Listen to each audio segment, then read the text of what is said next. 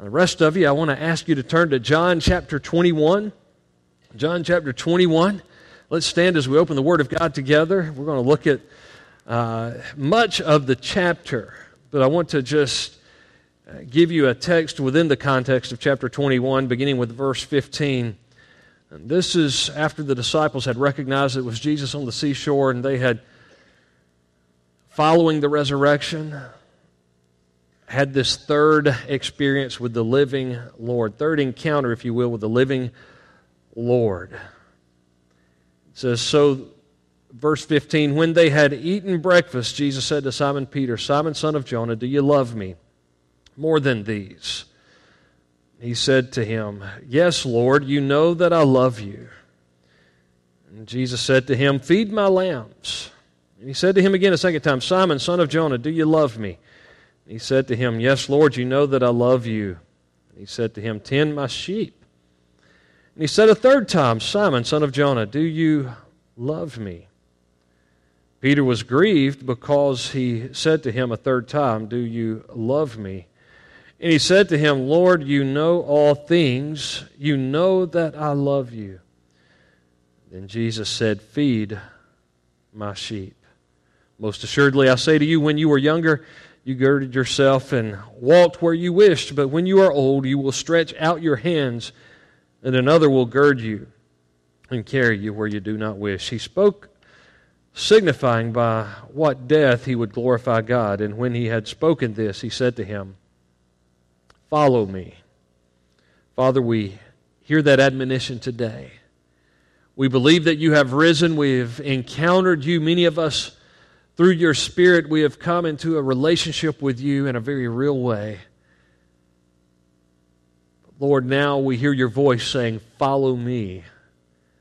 Lord, I pray that through your word, by your Spirit this morning, you would show us what that means, what it truly means to be a follower of Jesus Christ.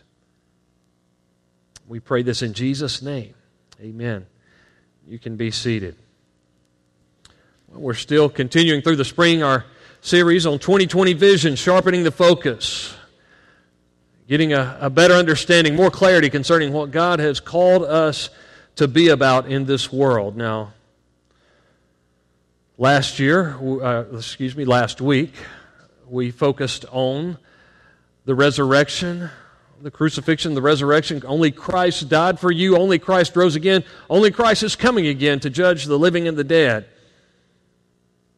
We can get that fact straight, believe Jesus is alive. As a matter of fact, all over this world, people were celebrating, but very few, as a result of all of that, become followers of Christ. We're lacking direction. A lot of people that claim to be Christians still act like they don't know what they're to be about. They don't know where they're going with life.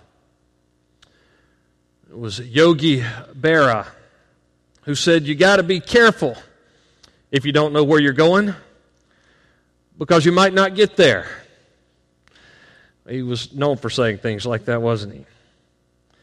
There was someone who was perhaps one of the most famous word crafters as a journalist of all time. His name was Charles Kuralt. And Tina could tell you that Charles Kuralt is from North Carolina. She probably wouldn't brag that he was from Chapel Hill or graduated from Chapel Hill. He was actually from Wilmington, North Carolina, where we had the joy of living for some time. But I love to hear his voice. And if you can hear an old documentary or hear him tell the story on one of his journalistic presentations, he's got a voice that just kind of rings in your ear. You never forget hearing Charles Kuralt. Charles Kuralt had a program for years where he traveled America and talked about the very places. He would report through CBS television, very places where he had traveled and tell you a few things about those places. Charles Kuralt said this, though. He said, thanks to the interstate highway system, it is now possible to travel from coast to coast without seeing anything. Isn't that true? It's possible to travel from coast to coast without seeing anything. And that reminds me that there is a broad road that leads to destruction. There's a broad road where people are just flying through life, trying to get everywhere as quick as they possibly can. And when they come to the end of their life, they find out they haven't been anywhere. And there's a narrow road that leads to life. We might call it the back road. off-road, life with Jesus. And few there are who find it. Many believers celebrate our risen Lord, but few have taken that narrow road and truly, day by day, walk with Him in a very real and personal way. Few follow with life devoted to the living Lord. As we come to John chapter 20, 21, last week we saw where, during the sunrise service, Pastor Ben reminded us that it was early in the morning, that they found that the stone had been rolled away. We see Christ had appeared to Mary Magdalene and then to the other disciples. He appeared to them without Thomas, and then He appeared to them again with Thomas present. And then this third time the disciples are out, well, at least about 7 of them, probably those who were familiar with fishing and spending time with Peter and Andrew and James and John, who certainly that had been their trade. They're out, and Peter had gone fishing. They had gone on this excursion. They're out there fishing, kind of doing their thing, wondering what's next in life, and they see someone standing over by the seashore. They realize it's Jesus, and upon realizing that it's Christ, Peter jumps out of the boat. He comes and he's with the Lord. The other disciples join in the conversation, which leads to this moment of restoration where Jesus is restoring Peter to a life of full devotion, total affection for Christ. You might ask, what does this have to do with our 2020 vision process, our discovering and sharpening our vision, being about what God has called us to do? Let me just mention a few things. One thing is, as we have revisited this process, this past week, I believe the Lord kind of laid on my heart to be a little bit more clear with our vision statement. And I shared this, kind of bounced this off of our leaders via email and kind of reworded. For the past several years, you have noticed on front of your bulletin, anywhere you saw our mission statement, it said something like this: leading people to know, love, and serve God through a vibrant and growing relationship with Jesus Christ. But the truth of the matter is, probably not a lot of you have memorized that, or not a lot of you have said, you know what, yeah, that's what we're about as a church, that's what I'm about as a Christian. And so what we've sought to do is make that a little bit more clear. Not change our mission. We're still about leading people, but who are those people? Specifically, who are we passionate about reaching here at Trinity? The home, our community, ultimately our world for Christ. And so we've changed that to read influencing, because leadership is influence. We need to be reminded, if we're not influencing people around us, we're not leading anyone. Influencing our homes, our community, and our world to know, love, and serve Jesus Christ. And we say know, love, and serve God in a vibrant, growing relationship with Jesus Christ, but that's somewhat redundant, isn't it? Jesus is God's manifest presence. He is God revealed to us. We're leading people. We're influencing homes, communities, and our world to know, love, and serve Jesus. And that's what this text is all about. We've asked you to help out in a number of ways by examining what God is doing. There's the call to serve inventory that's in your bulletins again this morning. I think one of the life groups took some time to fill those out. If you haven't turned one of those in yet, it's placed in your bulletin again. I want to encourage you. I want to plead with you. Take a moment, fill that out. Even this morning at the end of the service, drop that in the offering plate. Turn that into me or somebody on our ministry placement team so we can see what God is doing in your life. Next week, the ministry teams will be gathering together to look more specifically at what God is doing in our midst and how He's speaking into our lives. We're going to be examining some core competencies over this month and throughout perhaps the month of June. In other words, if we know, love, and serve Jesus, what does that look like in real life? If we look at our core values as a church, things like doctrinal integrity and prayer and missions and evangelism, What does a disciple of Christ look like who really values those things?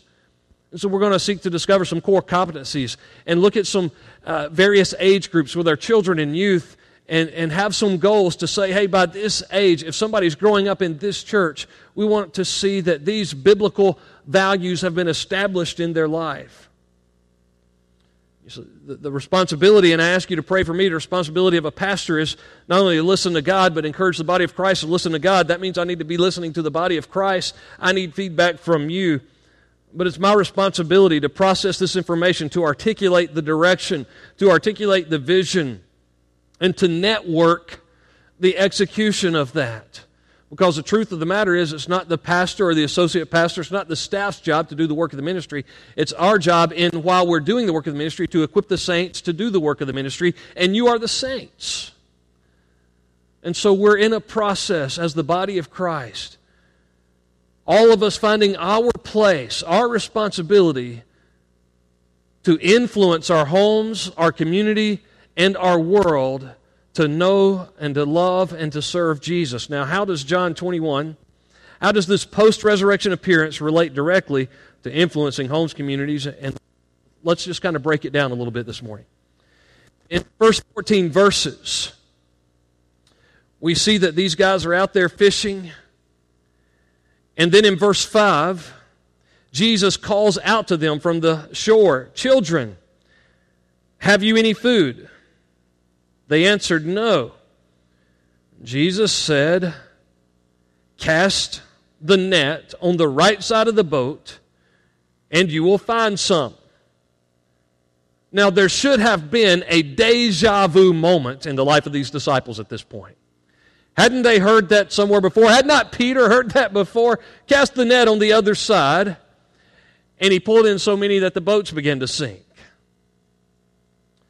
Well, leave it up to John, the one who's writing this gospel, the one who referred to himself as the one whom Jesus loved. Because they cast their net on the other side, they began to pull the fish in. And it was John who said first, verse 7, "It is the Lord." It is the Lord. Peter heard that, he believed, he recognized, and so there's a recognition of the Lord who died for us going on here. Recognition, recognition. There was a knowledge. They recognized again, this is the Lord. This is Jesus. He's the one. We see what's taking place here. We recognize this is the Lord. Peter couldn't contain himself, so he dove. Look, the other disciples came too, but Peter couldn't wait to get closer to the Lord who had died for him. So they recognized him and they drew close to him. Recognition of the Lord who died for us, that's knowing him. Influencing our homes, communities, and our world to know Jesus, to recognize Jesus, and as a result of that, to draw close to Jesus and have a closer fellowship. It is both cognitive and intimate knowledge. Cognitive, they recognize that's Jesus. And we want our kids and the future generations here, we want adults who don't know already to come to a cognition, to a knowledge of who Jesus is. We specifically want them to know the Jesus of the Bible. I know that there are folks out there that will say, you conservative, Bible-believing, Bible-thumping evangelicals, you are the folks, if you're not careful, you're worshiping the very Word of God. And we need to get to the place where we worship Jesus, not the Word. But usually those who will say that are saying, we don't want the Bible to have a place of authority in our life. It's really just all about Jesus. Here's the question. By the way, we do worship Jesus Christ, not the Word of God, the living Word of God we worship. But how do we know which Jesus to worship apart from the Bible? People have made Jesus out to be anything and everything they want him to be. Are you going to worship the Jesus of the History Channel? You're going to worship the Jesus of National Geographic? You're going to worship the Jesus that is popular on daily talk shows that kind of says do whatever you want to do and pray to me whenever you get a chance? Or are we going to worship the Jesus of the Bible? Paul said in Philippians chapter 3 and verse 10, I want to know Christ and the power of His resurrection and the fellowship of sharing in His suffering. Paul wanted to have a cognitive knowledge, but a personal and intimate knowledge. So they see Him, they recognize Him, and they draw close. And that's what we want to lead and influence people to do, to be able to recognize Jesus of the Bible and to draw close and to have a personal relationship with Him. You know, a lot of times we like to brag about people that we know. We sometimes like to do a little bit of name dropping. Well, hey, the other day I was able to spend a lot of time with so-and-so. Now people do that. You know, I spent a lot of time with so-and-so. Really, it was, you dropped them a message in their inbox on Facebook and they haven't replied yet. We love to say that I'm best friends with the most popular person at school, or I know the boss in the workplace, or the boss knows me personally, and maybe we want to pretend, as many of the advertisers do on TV, we know our clients better than anybody. But as a nation, and even in the midst of the Bible Belt, we've gotten to where we really know very little about Jesus of the Bible.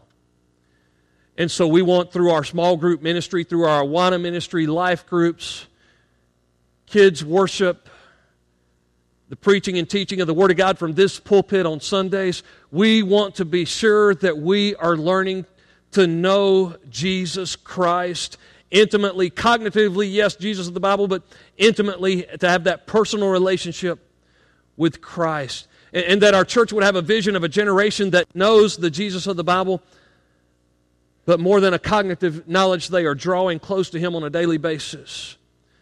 So through the preaching and the teaching and the small groups, through words that are even in the songs that we sing. For instance, this morning, you were in the midst of intimate worship, but you were singing words that tell us who Jesus is and what He has done. And that's the message that the world needs to hear.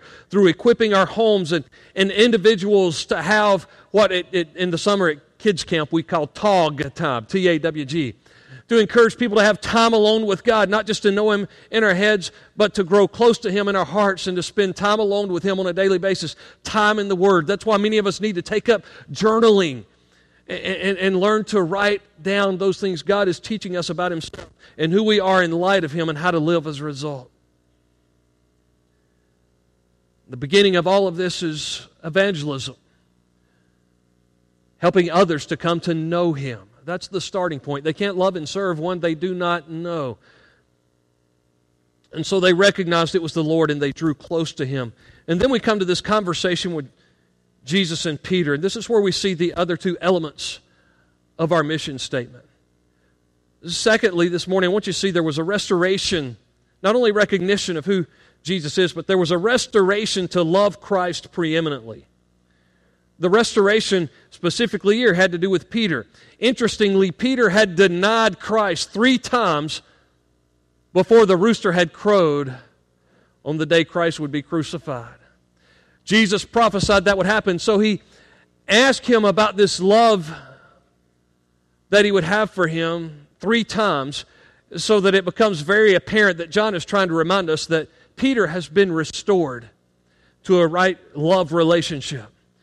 That there would be a preeminent love in Peter's life for the Lord Jesus Christ. So Jesus asked him, Simon, son of Jonah, do you love me? Verse 15. And then He says, more than these. Do you love me more than these? And scholars love to debate, who are the more than these? What do you mean, love me more than these? Who are the more than these? Some say it refers to the other disciples. Peter, do you love me more than the other disciples? And he's going, yes, Lord. Others say that these refers to the fact that they brought some of the fish, and it was not just, good eating. Do you love me more than eating these fish? But do you love the life of following me more than you love the life that you had as a fisherman? Do you love me more than these things? And Peter was saying, yes, Lord, you know that I love you. The truth of the matter is we're not real certain what the more than these is. But we do know that Jesus was demanding, He was calling for preeminent affection. The greatest commandment, that you love the Lord your God with all your heart, with all your soul, and with all your mind. Let me ask you a question this morning. Do you love Jesus preeminently? See, our mission is to influence people to know Jesus, but to know Him is to love Him. The more you know Him, the more you will fall in love with the Lord Jesus Christ. This questioning here, because He asks it 2 more times. In verse 16, Simon, son of Jonah, do you love me? And then again, Simon, son of Jonah, do you love me? Some scholars make much out of the Greek words for the word love, and some say that it's of no significance. I tend to think there's some significance here, because what's interesting is the word used for love, when Jesus says, do you love me, the first 2 times is the word agape. Do you agape love me? What is agape? Agape is God's unconditional love for us, and it's the love that He asks us to return to Him, to reciprocate that love. It's a love that says, I love you enough to give you everything. When Jesus demonstrated agape love, here in His love, not that we love God, but that He loved us and gave His life on a cross for our sins, love was, I'm willing to die for you. That's what real love is. Young ladies, I want to encourage you, when you discover real love, it's when you find somebody who would give their very life for you. Jesus is saying, do you love me with that kind of love? The first 2 times Peter answers with not the word agape, but with the word phileo, which we see in the word Philadelphia, brotherly love. It's kind of a family love. It's a tight-knit love. It's a good, strong like and friendship. And it, there's enough there that we can be very appreciative when it exists, but it's not agape. And he says, Lord, I love you like a brother. I love you like family. And it's as if Jesus is asking, but Peter, are you willing to die for me? A second time, and Peter is saying, well, I love you. I told you I love you like family. Peter knows that he was not willing to die when he denied Christ 3 times. But when Jesus asked it a 3rd time in the Greek language, he uses the word phileo, which I believe tells us that God is willing to meet us right where we are. So Peter, do you love me like family? You love me more than these? You ready to have a preeminent love for me? Peter says, I do. And then in verse 18, he begins to explain what kind of death Peter would die. Historians tell us that Peter was crucified upside down, that when they got ready to crucify him in the manner that Jesus was crucified, that Peter said, I'm not worthy to be crucified the way my Lord was crucified, so they crucified him upside down. What Jesus was saying is, Peter, one day you are going to be willing to die for me. You're going to grow in this love relationship. Right now, be about the ministry I've called you to. Do you love me? Peter's like, I like you a lot. I don't know if I'm ready to die for you yet. Could you imagine if when Tina and I had been dating, let's say that when I got ready to propose, let's just say for a moment, I had never told her that I love her. By the way, I had told her by this time. She also knew, because of conversations we had had, that I would never use the words, I love you, until I knew that I was willing to marry you. And so she kind of knew where the relationship was going. But let's say I had never said, I love you. And I got ready to propose. And I said, Tina, you know what? I just want you to know I really like you a lot. And it's like's important, isn't it? Tina, I like you. As a matter of fact, I love you like a sister. And so would you marry me? I need somebody to kind of look after me and all that. She would have said, forget it. You like me? You love me like a sister? There's got to be more to it than that. She knew, I believe, with all my heart, that the day that I proposed, the day that we entered into that relationship, I was saying, listen, I would give my life for you, and I'm ready to spend my life with you. And that's where Jesus was trying to bring Peter to that point where he was saying, I would give my life for you. I'm giving my life to you to follow you. Or to influence people to know Jesus, to know Him is to love Him. It's possible to preserve doctrinal integrity and say that we know the right Jesus and we articulate the Jesus of the Bible, that this is who He is and this is what He is about and this is how we enter into a relationship with Him. It's possible to have it all right up here but not have a genuine love for Christ. That knowledge has to lead to love, to where we love Jesus with all our heart, mind, soul, and strength. Do you love Jesus more than these, more than the other relationships in your life? Do you love Him more than the things that this world has to? The church of Ephesus had it all together, didn't they? The church of Ephesus was a hard-working church. The church at Ephesus pointed out false doctrine. As a matter of fact, they had kicked out of their midst those who were teaching a hellacious doctrine that would lead people astray. But when Jesus addressed the church at Ephesus in Revelation chapter 2, He says, I still have one thing against you. You have lost your first love. You've lost your passion and your zeal for me. You have lost that preeminent love. I'm not number one in your life anymore. Do we love Jesus most of all? You'd be preaching and singing the right words, but that's not enough. Do we have devoted expressions to Christ? When we are gathered and when we are scattered. You might say, well, Pastor, on the Lord's Day, when we come in here on a day like today and the music is beautiful and the preaching is adequate, when we gather together on a day like today, and everybody around me is also in church, it's easy for me to say, oh yeah, I love the Lord, I love Jesus Christ. But it's a little bit more difficult when I'm at school tomorrow to stand up and say, I love Jesus. It's a little bit more difficult in my neighborhood to be known as the Christian who loves Jesus. Pastor, you don't understand. It is hard in my workplace to be known as a fanatic who loves Jesus with all of his heart, mind, soul, and strength. And Jesus said, do you love me more than these? When we're gathered, there should be an expression of that love, but when we're scattered, there should be an expression. Our homes, our communities, and our world. How do we lead them to know a God that we don't love? Do your friends, do your neighbors, do your relatives, do your classmates, do your coworkers know that you love Jesus? This will lead to Christian character and godly living. You say, well, you know what? I don't want to tell them I love Jesus until I'm living right, until I'm doing the right thing.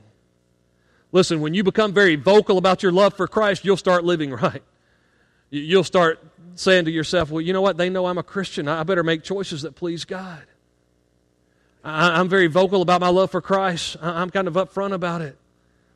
So, Lord, I'm relying on your power to live a holy and godly life.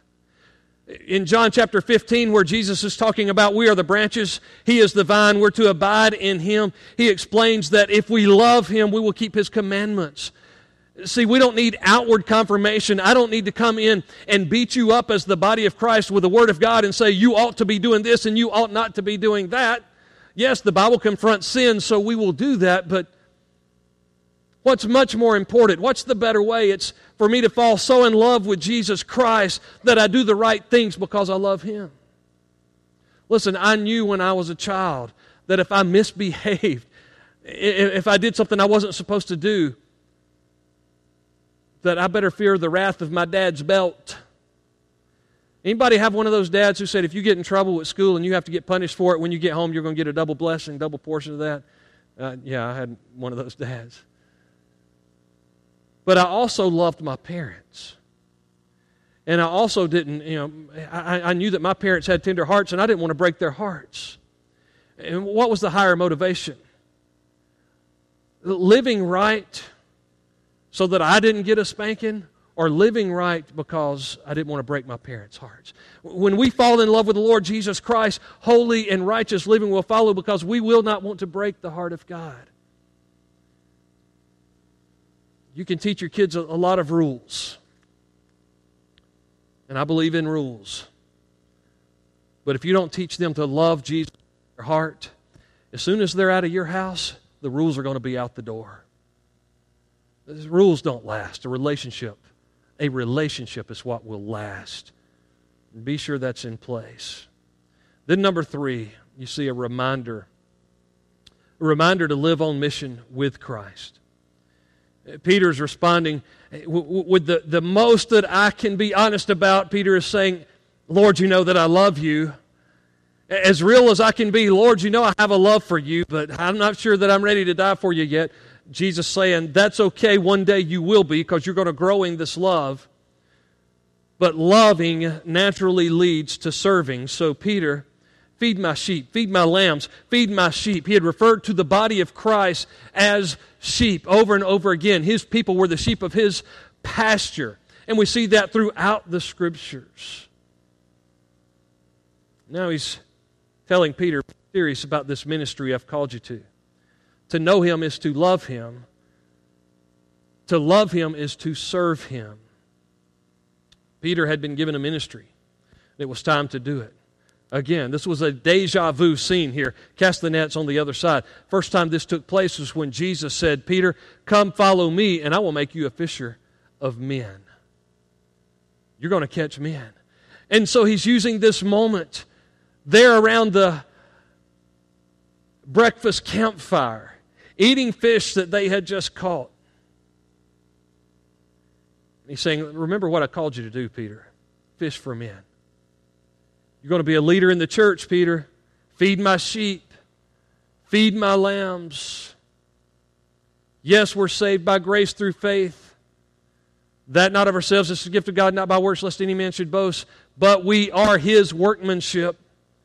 Ephesians 2:10. We are His workmanship, created, literally recreated in Christ Jesus for good works. God saved us for a purpose. God saved us, and at the moment you got saved, the moment I got saved, God did not rapture us right out of here and straight to heaven.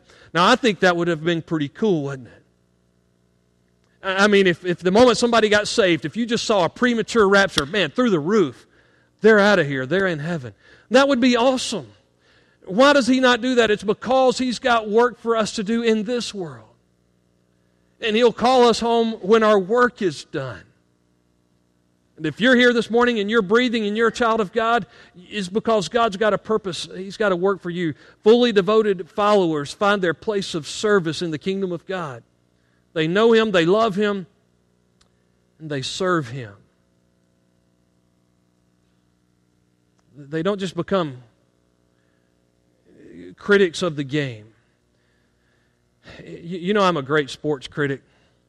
It's been said before that Sanford Stadium in Athens is a great picture, a great illustration of the church. About 93,000 people screaming and yelling, getting excited when things are done right, getting upset when things are done wrong.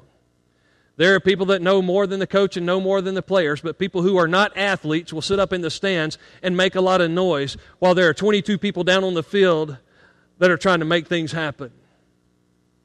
And sometimes the church is a picture of that.